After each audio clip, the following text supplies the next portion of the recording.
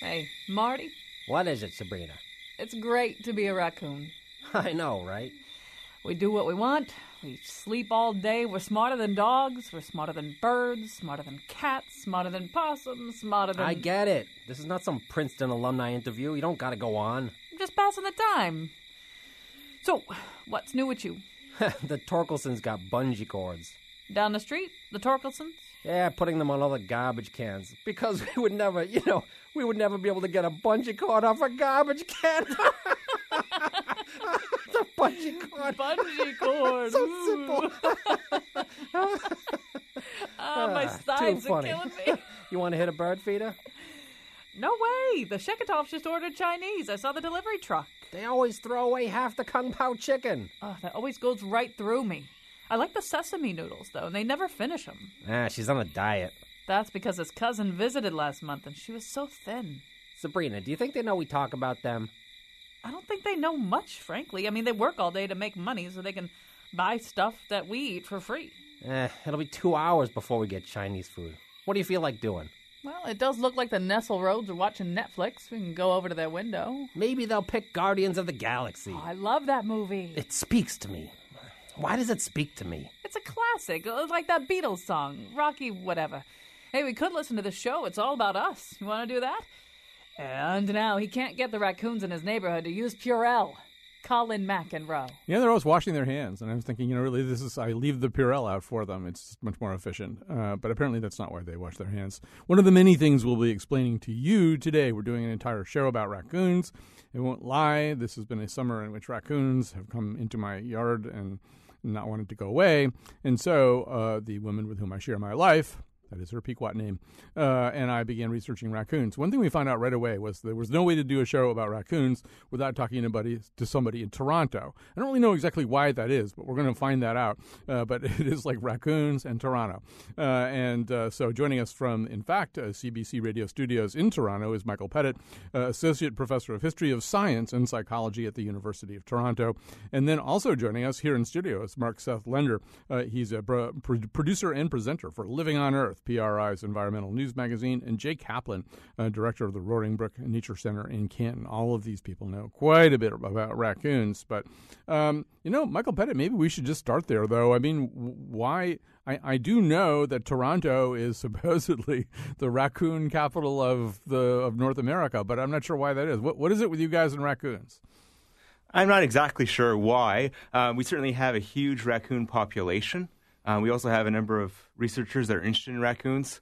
But certainly raccoons have become a huge part of kind of Toronto's identity and even part of our advertising. Absolutely. And so one of the things that's been going on in Toronto, we might as well sort of cut right to this chase anyway, Michael, is in fact a contest. Because, in fact, the one thing that we all know that raccoons do is they do like to get into the garbage. As the introduction suggested, a mere bungee cord does not really deter them. So you guys have been trying to figure out a lock that's easy enough so that it doesn't become a hindrance for people trying to open their garbage cans, but does become a hindrance for raccoons. How's that going? Right now, we're claiming a certain kind of victory. So one thing Toronto does have is a green recycling program. So in Toronto, we have garbage collection, recycling collection, and green compost collection. And it's particularly these green compost bins that have been the great site of the battle. We have these green compost bins which had kind of a very simple kind of latch on them, and these were ones that were kind of particularly targeted. And now we have a new one that's been slowly rolled out. It hasn't reached most of the city yet, but it's being kind of beta tested in different neighborhoods where it has a more kind of a turning locking mechanism which promises to hold the creatures at bay. So, Mark, one thing that we know about raccoons is, a couple of things that kind of go together. One of them is that they're like an edge animal, right? They're a wild animal, but they do very, very well in situations that would not be classified as wild. Do you want to say a little bit more about that? Well, I don't think it's that unique to raccoons. If you go to Arviat, which is on the northwest corner of Hudson Bay, you'll see polar bears happily patrolling the dump and eating there. Animals generally, if they have a certain kind of intelligence and a certain sort of dexterity, do well around us. And if you watch raccoons and their persistence and their sort of trial and error method, I don't find that surprising. I think they're very well adapted to work within our surroundings. Well, it helps also that they basically eat what we eat, which is everything. That they're omnivores, correct? Yeah.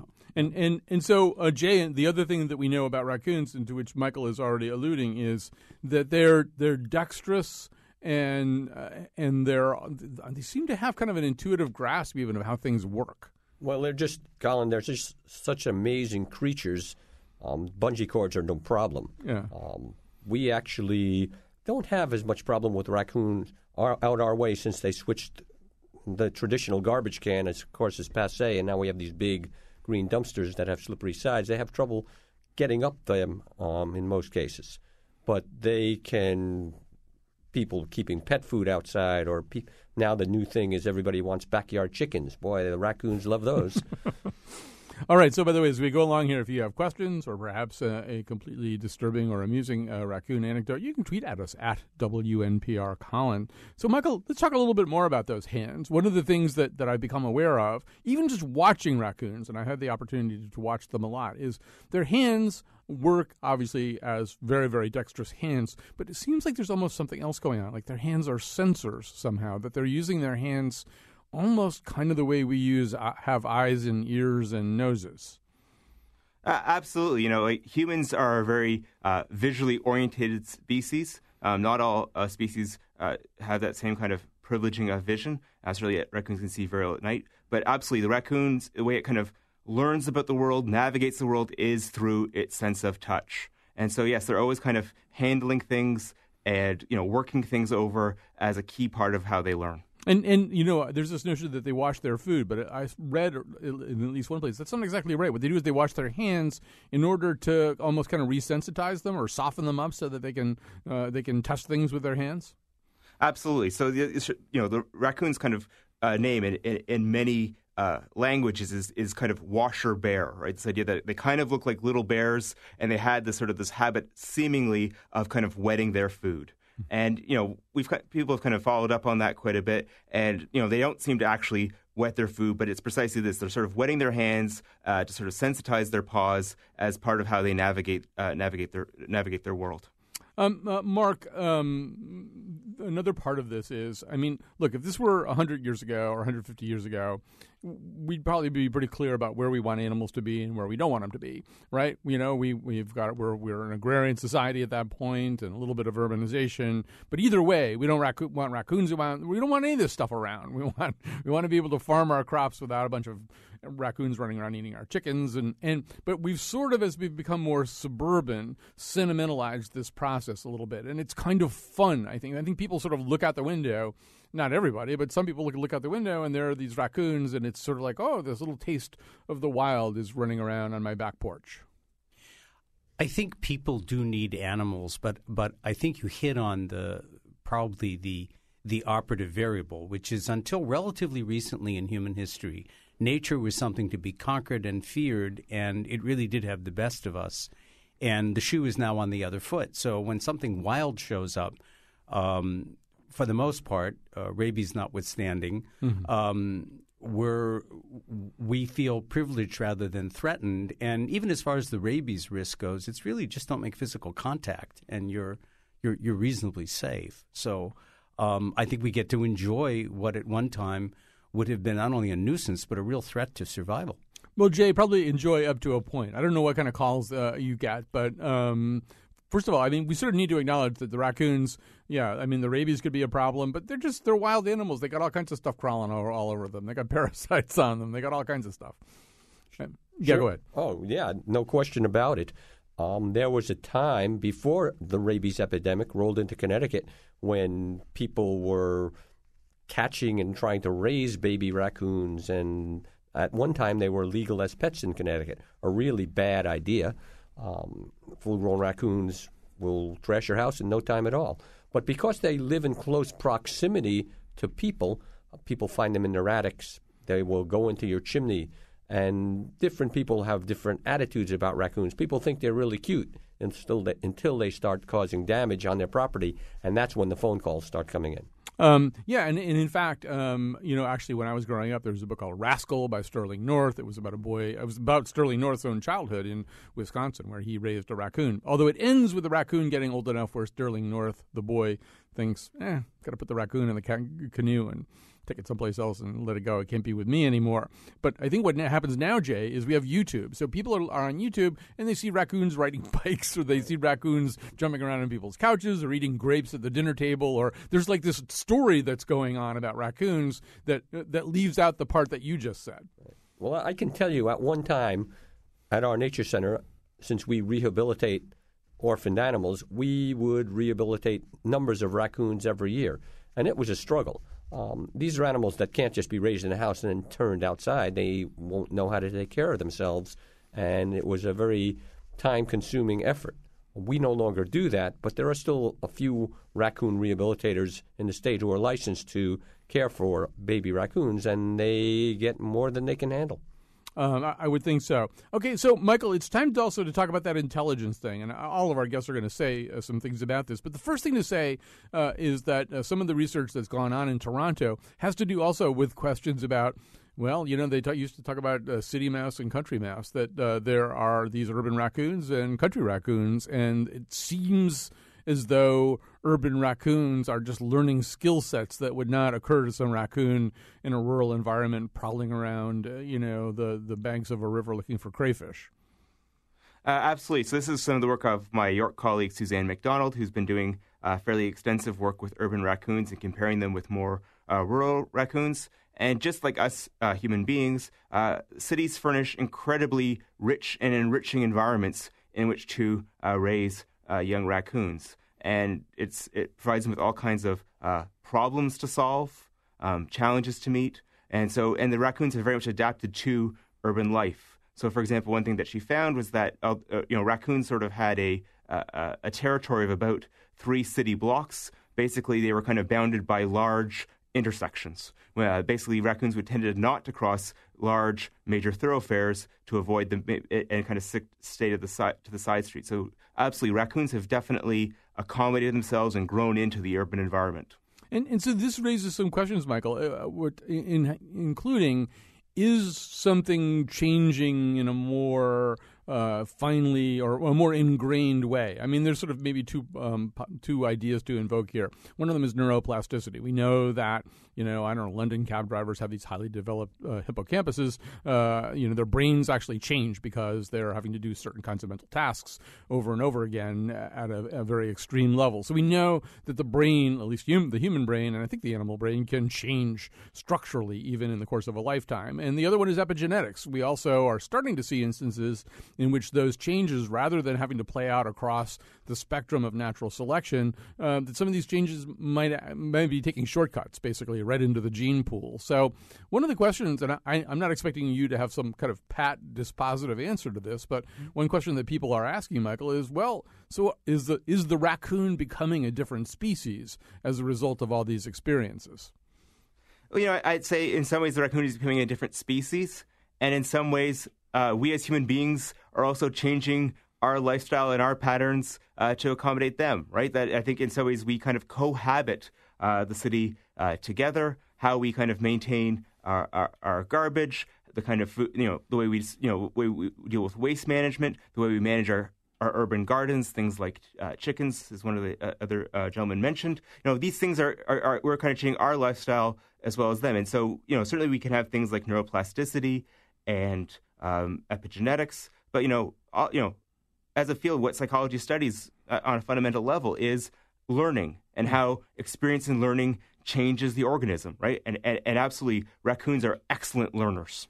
Mark, I'm also just sort of wondering. I mean, so that's, first of all, Canadians, as we know, are nicer than people in the U.S. So that's like a pretty nice portrait of the story. Although I will say that there were, even in Toronto, some stories of aggressive raccoons that people are. The late Toronto Mayor Rob Ford confessed to the media at one point that his family was too frightened to take out their trash because these raccoons are out there. They're not, they're making pretty clear what it is that they want. I mean, this isn't a raccoon. This isn't an animal that's always going to be passive in its interactions with human beings.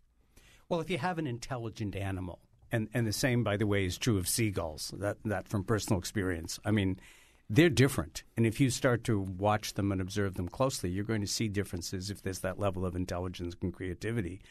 Coming back to your earlier point, I mean, plasticity itself is genetically based. So if you are if you're a raccoon who has a greater degree of plasticity, you are going to get genetic shift because that raccoon's going to be more successful, will raise more young, and so on and so forth. I'm not sure that you can make the argument for the converse because we already have a very complex tool set and a different means, a different capacity for manipulating our environment. I think the raccoon is adapting to us. We're not really adapting to the raccoon. But I would think that over time, if you give it enough time and the raccoons don't somehow mysteriously disappear from urban and suburban environments, yes, those raccoons, as opposed to raccoons somewhere off in the far woods, are going to become more intelligent and in some ways more of a problem because they're going to learn the ropes. I'm waiting for the day when Michael tells us that they've had their first breach of the raccoon-proof lock. Oh, sure, and then they'll learn how to start your car. And so, Jay, maybe you have something to say about this, too, about how these interactions can go. Well, I don't know. I don't want to get too anthropomorphic about it. I mean, there are raccoon. If you look at the range map of raccoons across North America, I mean, they're just so adaptable that what's amazing about them is that they can exist in pretty much any kind of environment. So regardless of what we're throwing at them in an urban, suburban, or rural environment, they're happy to take advantage of the opportunities that arise. But, I mean, maybe you could say a little bit more. I mean, as somebody who's, you've had the raccoons there at the center in the past. I mean, it's not as though they won't be aggressive, right? I mean, no. Yeah. No, they can be aggressive. They're not an animal to be trifled with. This is a 30-pound animal, and they will do just fine in battles. Well, let me tell a story, and I won't mention any names here. Okay. But someone who I know at one time put a trail camera out in his backyard and would go to Stop and Shop and ShopRite and buy chicken and stake it down into the ground. And one of the images that came up was he had this chicken staked into the ground. On one side of it was a bobcat. On the other side of it was a was a raccoon. Mm-hmm. The raccoon was happily munching away at the chicken while the bobcat was just distraught and slapping at it. Raccoon paid no attention to it. Mm-hmm. Could have cared less. I mean, bobcat's a fairly formidable animal. Yeah. But he was second fiddle to that raccoon. Right. These raccoons are tough. All right. So we're going to take a break here. We're going to come back. Our guest will tell you a little bit more stories, a few more stories about what raccoons can do. Also want to talk about some of this anthropomorphism that goes on. This is an animal with a face, and it communicates with us with its face. And bossy as hogs, they made me write this tune.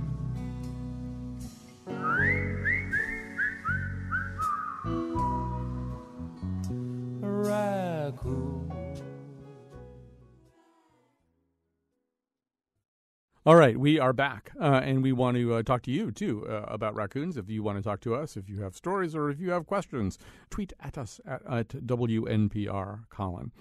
Joining us from Toronto, the raccoon capital of North America, Michael Pettit, Associate Professor of History of Science and Psychology at the University of Toronto. Mark Seth Lenders with us, producer and presenter for Living on Earth, PRI's environmental news magazine.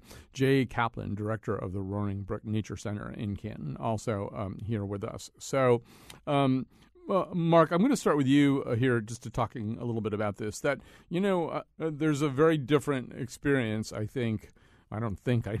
know this. There's a very different experience between looking into the face of a raccoon and, say, looking at a deer or something like that. I mean, a raccoon has a recognizable face. The raccoon seems to be able to change the expressions on its face, surely not in ways that I'm accurately recognizing all the time, but at least it knows I'm looking at it.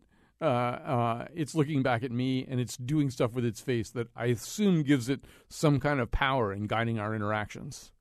Well, I think if you watch their faces, you'd probably find, if you watch them closely, you would be likely to find facial expressions that you do begin to recognize.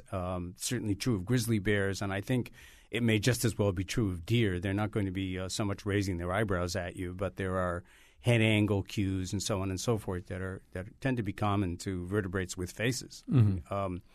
I think that and you've hit on something, because the face is a major departure in many ways. For 4/5 of the time life was on Earth, there were no faces. We only have faces. Faces date back to the Cambrian. So you begin to have faces about 540-odd million years ago, which sounds like a long time, except that there's probably been life on Earth for something like 8 billion years. So it's actually really it's 1/7 of the time, 1/8, something like that. And it's a unique thing, and we share certain things in common with animals with faces. If I could go on a second about the anthropomorphic notion.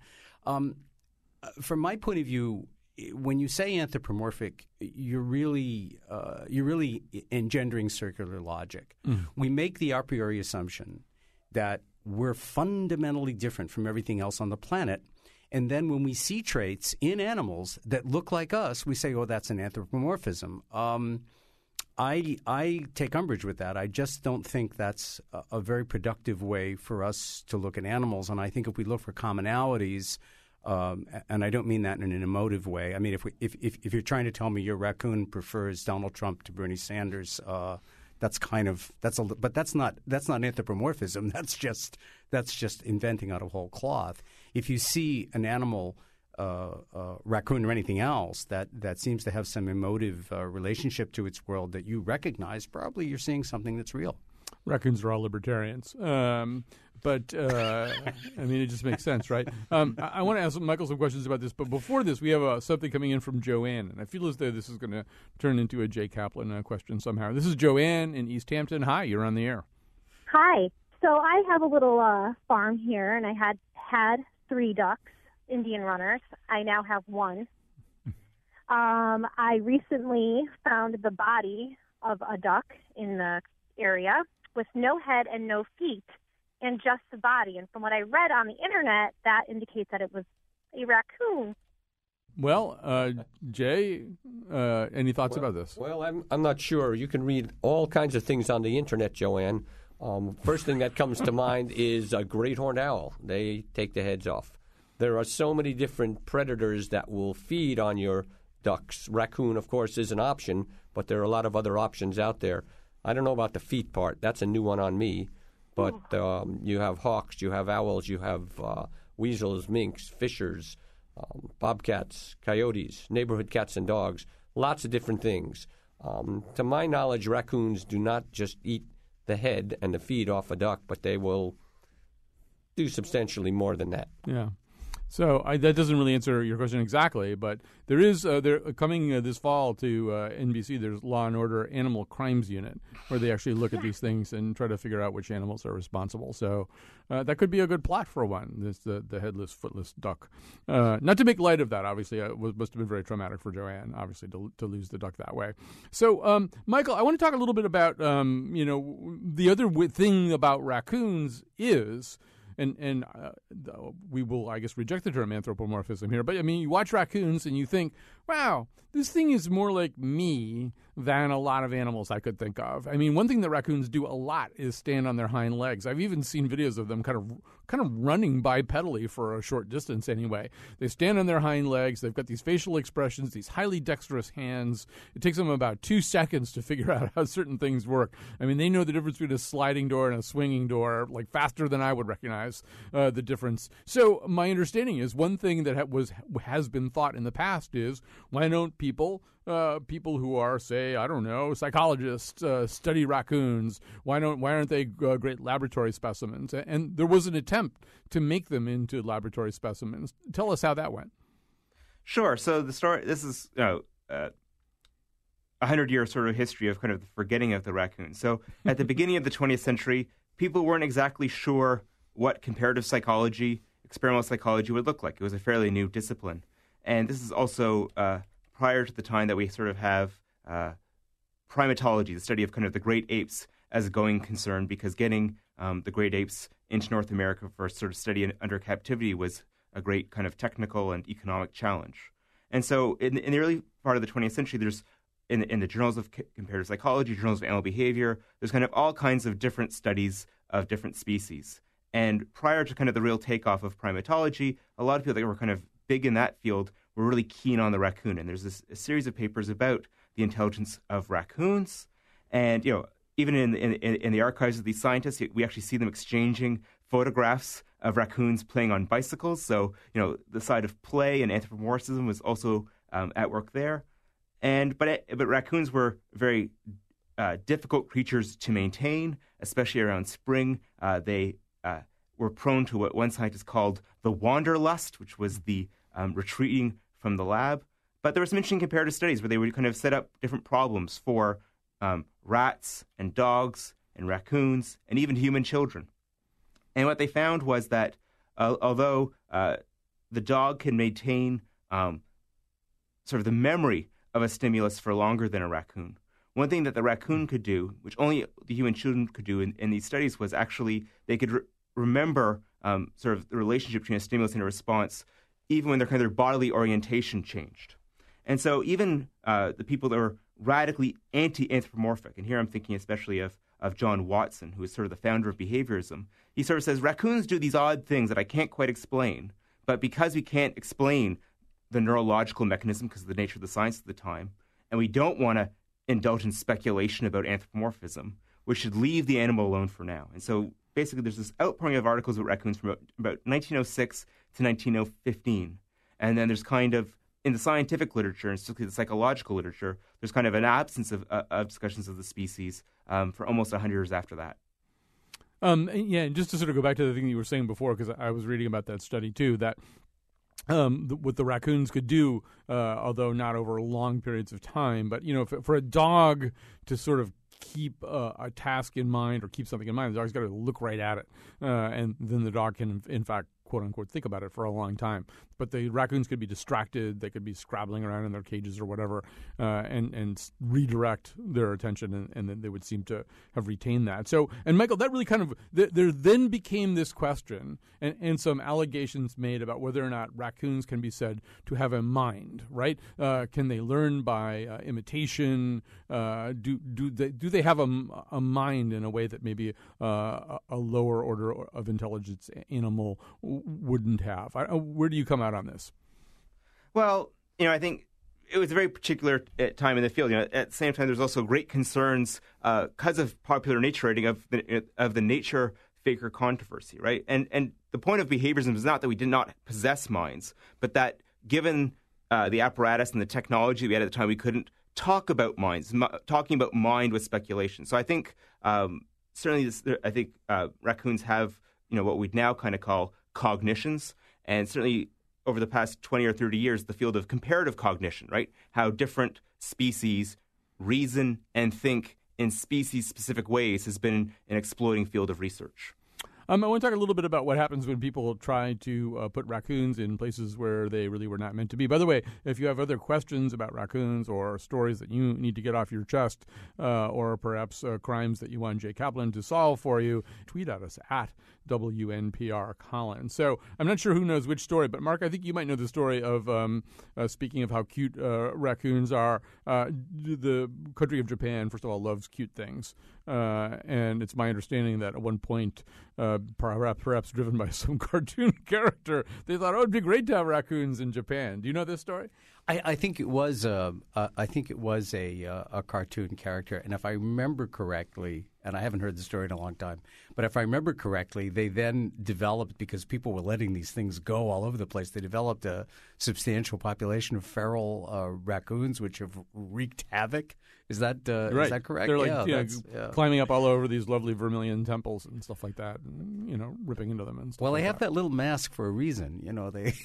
They look like bandits. There's one piece of anthropomorphism I'll support. And Michael, the same thing happened in Germany, right? He said they were brought in for fur. Absolutely. So we kind of forget this, but certainly in the first, in the 19-teens, 1920s, and before then, raccoon fur was incredibly prized for winter coats, and so you set up these raccoon farms. As I said, raccoons are kind of prone to the wanderlust, and in Germany they got out, and now in both kind of the German countryside, but also in German cities, there's real issues with invasive raccoon species.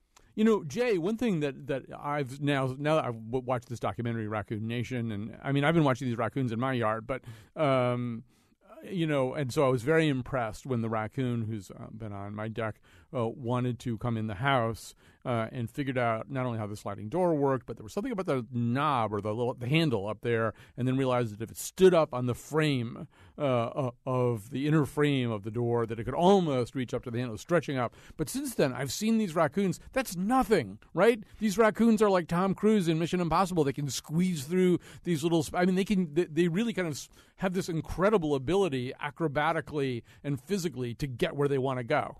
Oh, they are. But I have to ask first, Michael, was this John Watson also the sidekick of Sherlock Holmes? Because that's important for my crime series. Yeah. But going back to your question, Colin, it's amazing what they can do. We get calls frequently about raccoons nesting in chimneys. Mm-hmm. People think they're stuck in there. They're not stuck in there. They go up and down at will. Squirrels get stuck in there. Birds get stuck in there. But raccoons, a chimney is just like an artificial tree. And if you cut down the dead trees in your yard, the trees with cavities, they're happy to move into your chimney. They will squeeze through tiny spaces. They are incredible climbers. I mean, they'll climb up the side of a house, climb up a drain pipe, climb up places where you wouldn't think they could climb up. And people often call us and say, I think I have raccoons in my attic. And I tell them, well, just go out at dusk and at a distance, watch the roof. You'll find out if they are in the attic or not. All right. We've got a call coming in from Stephen in New Britain. Hi, Stephen. You're on the air. Hello. Yes, I have a question about a raccoon encounter that I did have. I work at a local hotel in the greater Hartford area. No names, no pack drill. I discovered very early one morning a raccoon who was swimming in the 50-gallon drum that is used to carry the grease to the hotel, which is recycled and turned into soap, etc. He had obviously fallen in after going exploring. I sank a shovel into the grease bucket and allowed him to escape. He clambered up the shovel and wandered very soggily off into the woods. Certainly the best-smelling creature in the forest that day. I'm wondering, did he manage to make it out alive? Do you think the guy survived it? This is a question that would be impossible to answer. Does anyone want to take a stab at it? Say again? I'm just looking. Mark shaking his head. I mean, one thing we could say is that raccoons do have predators. There are things that eat raccoons, and a greasy-smelling and perhaps not completely fully functional and mobile raccoon would be Jay. What's most likely to eat a raccoon? Well, a fisher. We know that. Well, occasionally. I mean, great horned owl if they got them unaware. Bear, possibly. Bobcat occasionally, coyote occasionally, but the primary predator on raccoons are people. Yeah, either with their cars or in other ways. And Stephen, probably the more important thing about your story it is not so much whether the raccoon made it back or not, because we'll never know. But, I mean, just the fact that this raccoon, it kind of goes back to what Jay was saying before. If you see a raccoon in a situation and you think the raccoon can't get out of that situation, you're probably going to turn out to be wrong. I mean, most of the situations they're in because they want to be in the situation, probably not necessarily swimming around in your grease vat. But most of the time, if they're someplace, they wanted to be that place. And when they want to get out, they're kind of amazing. I mean, it was nice of you to give the shovel to help the raccoon, but I wouldn't be surprised if that raccoon couldn't get out of that vat on its own anyway. We're going to say something? Yeah, it's almost as if raccoons can multitask. I would call it ADD of raccoon, that they can keep a lot of different things. I mean, the idea that they can look at a light that's going to have food behind it, get distracted, come back 25 seconds later, that's actually a pretty long time. Mm-hmm. And as you pointed out, the dog has to keep looking, the raccoon not. The fact that they want to get into our houses and habitations at all is rather interesting because it's blind to them. They're not necessarily coming in because they smell food. They're coming in out of pure curiosity on the possibility there might be something of interest there, food or shelter or otherwise why bother? And what kind of mind wants to think in those terms and go to all that effort to get in? What kind of mind indeed. All right, let's take a call from Tia in West Hartford. Hi, Tia. You're on the air. Hi. I got a relationship. I live in the suburbs, and, we leave food out for neighborhood cats, and the raccoons come and eat some of it, and they run off whenever anybody comes near them. And then a couple of years ago, there was one very, very young one, and she just kind of adopted us. And the thing that she's done that blew all of our minds was one day I was out with her, evening I was out with her, and it was really cold out, and I had my sleeves pulled up into my my hands pulled up into my sleeves. And she was just frantic to find my hands. And it made me, like, it never occurred to me that the raccoon would be so aware of me and my body and everything, and that she would, almost like a way that she identified with me. Mm-hmm. And she was okay once she found my hands, but she was really upset that she thought my hands were gone. Yeah, Tia, this might not end well, this story that you're telling. Like a cross between a monkey and a dog. Yeah. They're the most amazing animals. So, Michael, maybe there's some things we should say about physical contact with raccoons. And, I mean, they do have an incredible curiosity and an awareness of their environment. If you change something about their environment, I'd never heard the whole idea of putting your hands in your sleeves and upsetting them on that basis, although you can imagine them being kind of hand-conscious given how big a deal their own hands are. Michael, do you want to say anything about just sort of human-raccoon contact and how far it should go? Sure. I think we're definitely getting to the point where we want to establish some boundaries in this relationship. I think I always grew up thinking that raccoons were largely, if not exclusively, nocturnal creatures. Certainly in my neighborhood now, they seem to be not so afraid to kind of venture out in the daytime. We often would have kind of raccoons on our deck, and we kind of, we tried the radio, we tried putting out a bit of vinegar to dissuade them, we tried to make some loud noises, and nothing really fazed them. And so, absolutely, I think people should in general be a little bit cautious with the physical contact. Although I think some of these issues of rabies, but the other issue is they do carry certain diseases in their scat, which can be very dangerous to human beings. So that's something else to sort of be aware of. We actually put the radio out on the deck today just so that the raccoons could listen to the show. Fair enough. But we didn't really think of it as something that used to drive them away. So, Jay, I guess maybe one thing that some people might be thinking about, maybe even somebody that I know pretty well might be thinking about is, okay, so you get the raccoons on your deck, and, in Tia's case, they're like, they're taking the cat food, and they like the cat food, and they're not really doing anything too horrible. So maybe it's just sort of a personal choice. I mean, some people are going to call an exterminator or something, right? Some people are going to maybe try to trap it and relocate it. Or, I mean, what do people do? What should people do if they have a raccoon that they don't 100% want in quite the proximity that they have it? Well, with all due respect to Tia, putting cat food out on the deck to attract wild raccoons and other animals is not always the best idea. Nothing good comes of it. We find that raccoons that spend more and more time in close proximity to people do not live as long. There is actually a state statute here in Connecticut that states if you trap a raccoon on your property, it either must be released on site or it has to be put down. People are horrified to learn of that because if they've just caught a raccoon nesting in their attic, they don't want to release it in their backyard because it'll be back in the attic before they're back in the house. However, that is the state law, and the reason for that is because the opportunity is to trap a sick raccoon and release it into an area where it can then spread disease. That is a significant problem. The reason rabies, I don't know if there's rabies in Toronto, Michael can tell us that, but the reason that the rabies epidemic arrived in Connecticut was when supposedly hunting clubs in the New York area brought up raccoons from down south where rabies is a concern and released them into New York and Pennsylvania, and from there it spread like wildfire across the Northeast because the raccoons up here had no immunity to the disease.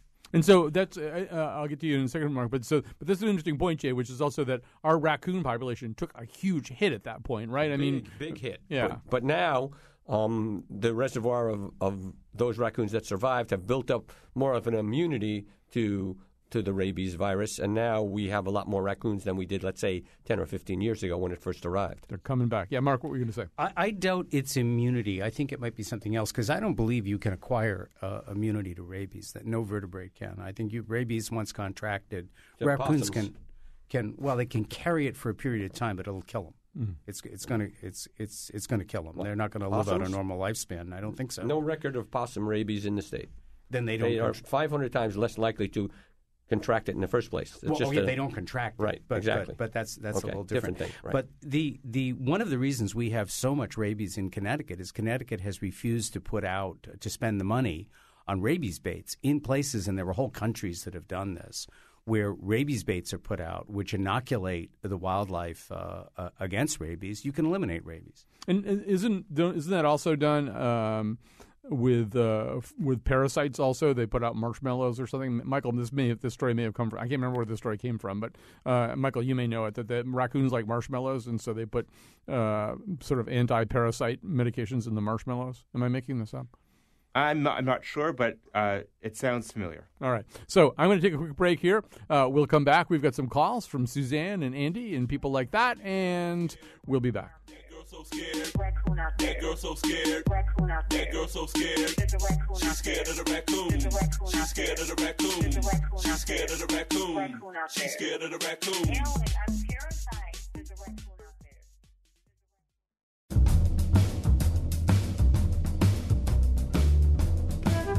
Today's show was produced by Betsy Kaplan and me, Kyone Wolf. Greg Hill appeared in the intro and tweets for us at WNPR Colin.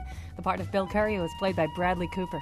For show pages, articles, and night vision videos of the Here and Now staff knocking over garbage cans, go to our website, wnpr.org/Colin. And now, back to Colin. Right, we're talking about raccoons right now, heading down the home stretch with Michael Pettit, Associate Professor of History of Science and Psychology at the University of Toronto, Mark Seth Linder, Professor and Presenter for Living on Earth, PRI's environmental news magazine, Jake Kaplan, Director of the Roaring Brook Nature Center in Canton. So, Mark, we have decided during the break that you will issue a general public service announcement about touching wild animals. You don't want to touch any wild animal, whatever your chosen attitude towards wildlife is. You don't want to touch them. You don't want them touching you. You don't want your children near them. It's dangerous for everybody, and that's just a good rule of thumb. It's also dangerous, Jay, for your pets, like your dog, because your dog, if your dog's around the yard and the raccoons are around the yard, they're going to have a whole other set of encounters. Right, that's true. That's true, and of course, it's not only true of dogs, but it's true of cats. We know of situations in where raccoons have killed cats at night over a food bowl. So this is all getting a little bit grim, but we have to be sure that people don't make some big mistakes here just because the raccoons are cute. Michael, I want to ask you a question, and this is like a hard thing to quantify, but reading your work and a lot of the other work coming out of Toronto and watching things like Raccoon Nation, one feeling I got is it almost seems as though we know more about the whereabouts and behaviors and roaming patterns of like sharks and wolves, things like that, than we do about the raccoons. The raccoons almost seem a tiny bit understudied. I don't know. Am I on any kind of firm footing about this? Well, absolutely. I think they're in some ways they're a very adorable, cute species as we've been discussing, but in some ways. In the scale of things, urban wildlife doesn't have the same kind of celebrity status when it comes to science and natural history that other species do. And yet they are, as people have been indicating, an object of fascination for people. They do have serious public health issues attached to them. And so I think the raccoons have been historically understudied, but I think people are increasingly interested in them as a species. Watching the documentary too, I was sort of amused. It kind of was said as a throwaway, but there's this thing being done with the kind of the collars, the kind of media impregnated collars, so that the fact the raccoon behavior could be studied and tracked from afar. But somebody said they had to be pretty careful to make a collar that a raccoon couldn't get off. This isn't like putting a collar on a wolf or something. The raccoons, they're problem solvers, right? I mean, one of the things they're going to do is like, how do I take this off? It's something to play with, yeah. Yeah, something to play with, exactly. Something to play with by trial and error and just sort of see what it is. All right, so we've got some calls coming in here. I want to jump over here to Suzanne in New Milford. Hi, Suzanne. You're on the air. Hi. I just we don't really like to have the raccoons around, but they always seem to be around. And one year we had there were babies. We didn't know what it was. Woke us up at night, and then we had it for a week or two. When there were a whole group outside, sounded like monkeys. They were just like screeching and having such a good time. They looked like they were fighting, but quickly we saw they were just playing. But the noise, I would not have believed that was a raccoon. And so, it's just maybe a certain time in their life that they do that. And we have had them come right in the kitchen when we leave the door open for maybe another animal to come in or out, and surprise, there's the raccoon braving his way into the kitchen. And they will go away. I mean, they are afraid of you to some, but they don't go very far. They're not terrified of you. But what we really think is interesting is the way they eat. Like if they find sunflower seeds or something, cat food, they'll keep looking all around, and they feel the food with their feet, and with their hands or whatever they've got, and it's just amazing to watch them. They look like the people who are trying to get the motion stuff for the Wii games, or trying to get that electronic response that's based on senses, because they're looking all around. They're not looking at their food, but they're just shoveling it in, and we don't like them, but we find ourselves, kind of saying, "Oh, was that the one with the reddish hair, or was that the one with the long tail?" I mean, we continue to allow ourselves to deal with them, even though we don't want to. We try to be callous and say, "Is that the one that would make a really good hat?" That somebody would like to eat him or something. Maybe he should be like invasive species, and they're talking about eating them or something. But we still look at them, and we just see something really compelling, and I'm glad you had this show. All right. I just so as long as you understand that when you see the thing about the hat, the raccoons will not understand that. The raccoons will not say, "Oh, she's thinking about making us into a hat. We have to get out of here." One thing we haven't really mentioned, and maybe, Michael, you could just say something about this very quickly, but because she's talking about a litter of kits, and we're almost out of time here. This is a pretty, as the animals go, a pretty long-term growing up process, right? And the mom and the litters often stay together for a year? Yes, and they, in the wild, raccoons tend to live for only about 3 to 4 years, and so you'll often see kind of these, and it's the mother and the kits, but you will sort of see these family troops going through different neighborhoods. All right. Well, they're millennial raccoons, so they're slow to launch. Often just stay with the parents for a while. All right. So I don't think I dare ask another question, but I first of all want to thank Betsy Kaplan for producing the show. Let me tell you who you've been listening to. Michael Pettit is Associate Professor of History of Science and Psychology at the University of Toronto, the raccoon capital of North America. Come for the raccoons. Stay for the delightful restaurants. Mark Seth Linder is a producer and presenter for Living on Earth, PRI's environmental news magazine. And Jay Kaplan is the director of the Roaring Brook Nature Center in Canton, where right now they don't have any raccoons. But I guarantee. What do you have? What's there right now? We have a lot of other things. If people want to see a raccoon, there is a captive raccoon at the Children's Museum on Trout Brook Drive. His name is Loki. Been there for quite some time. All right. And you want to see a raccoon, just give me a call, all right? I can set that up. All right. Thanks very much for joining us. You guys are all great. Don't touch wild animals, no matter how cute they are. They have all kinds of things on them. Not just rabies, too, but all kinds of things on them. We just talk and play games at my barbecue. Hey, Mr. Raccoon, come back soon. We can hang out and have a barbecue. Hey, Mr. Raccoon, come back soon. We can hang out, have a barbecue. Hey, Mr. Raccoon, come back soon. We can hang out and have a barbecue. Hey, Mr. Raccoon, come back soon. Hey, can you pass the peanut butter? You want the salad dressing? Who puts salad dressing on tuna? I don't know. It could be Lithuanian. Pass the peanut butter. Peanut butter? Peanut butter. Be no better? Fine, pass the salad dressing.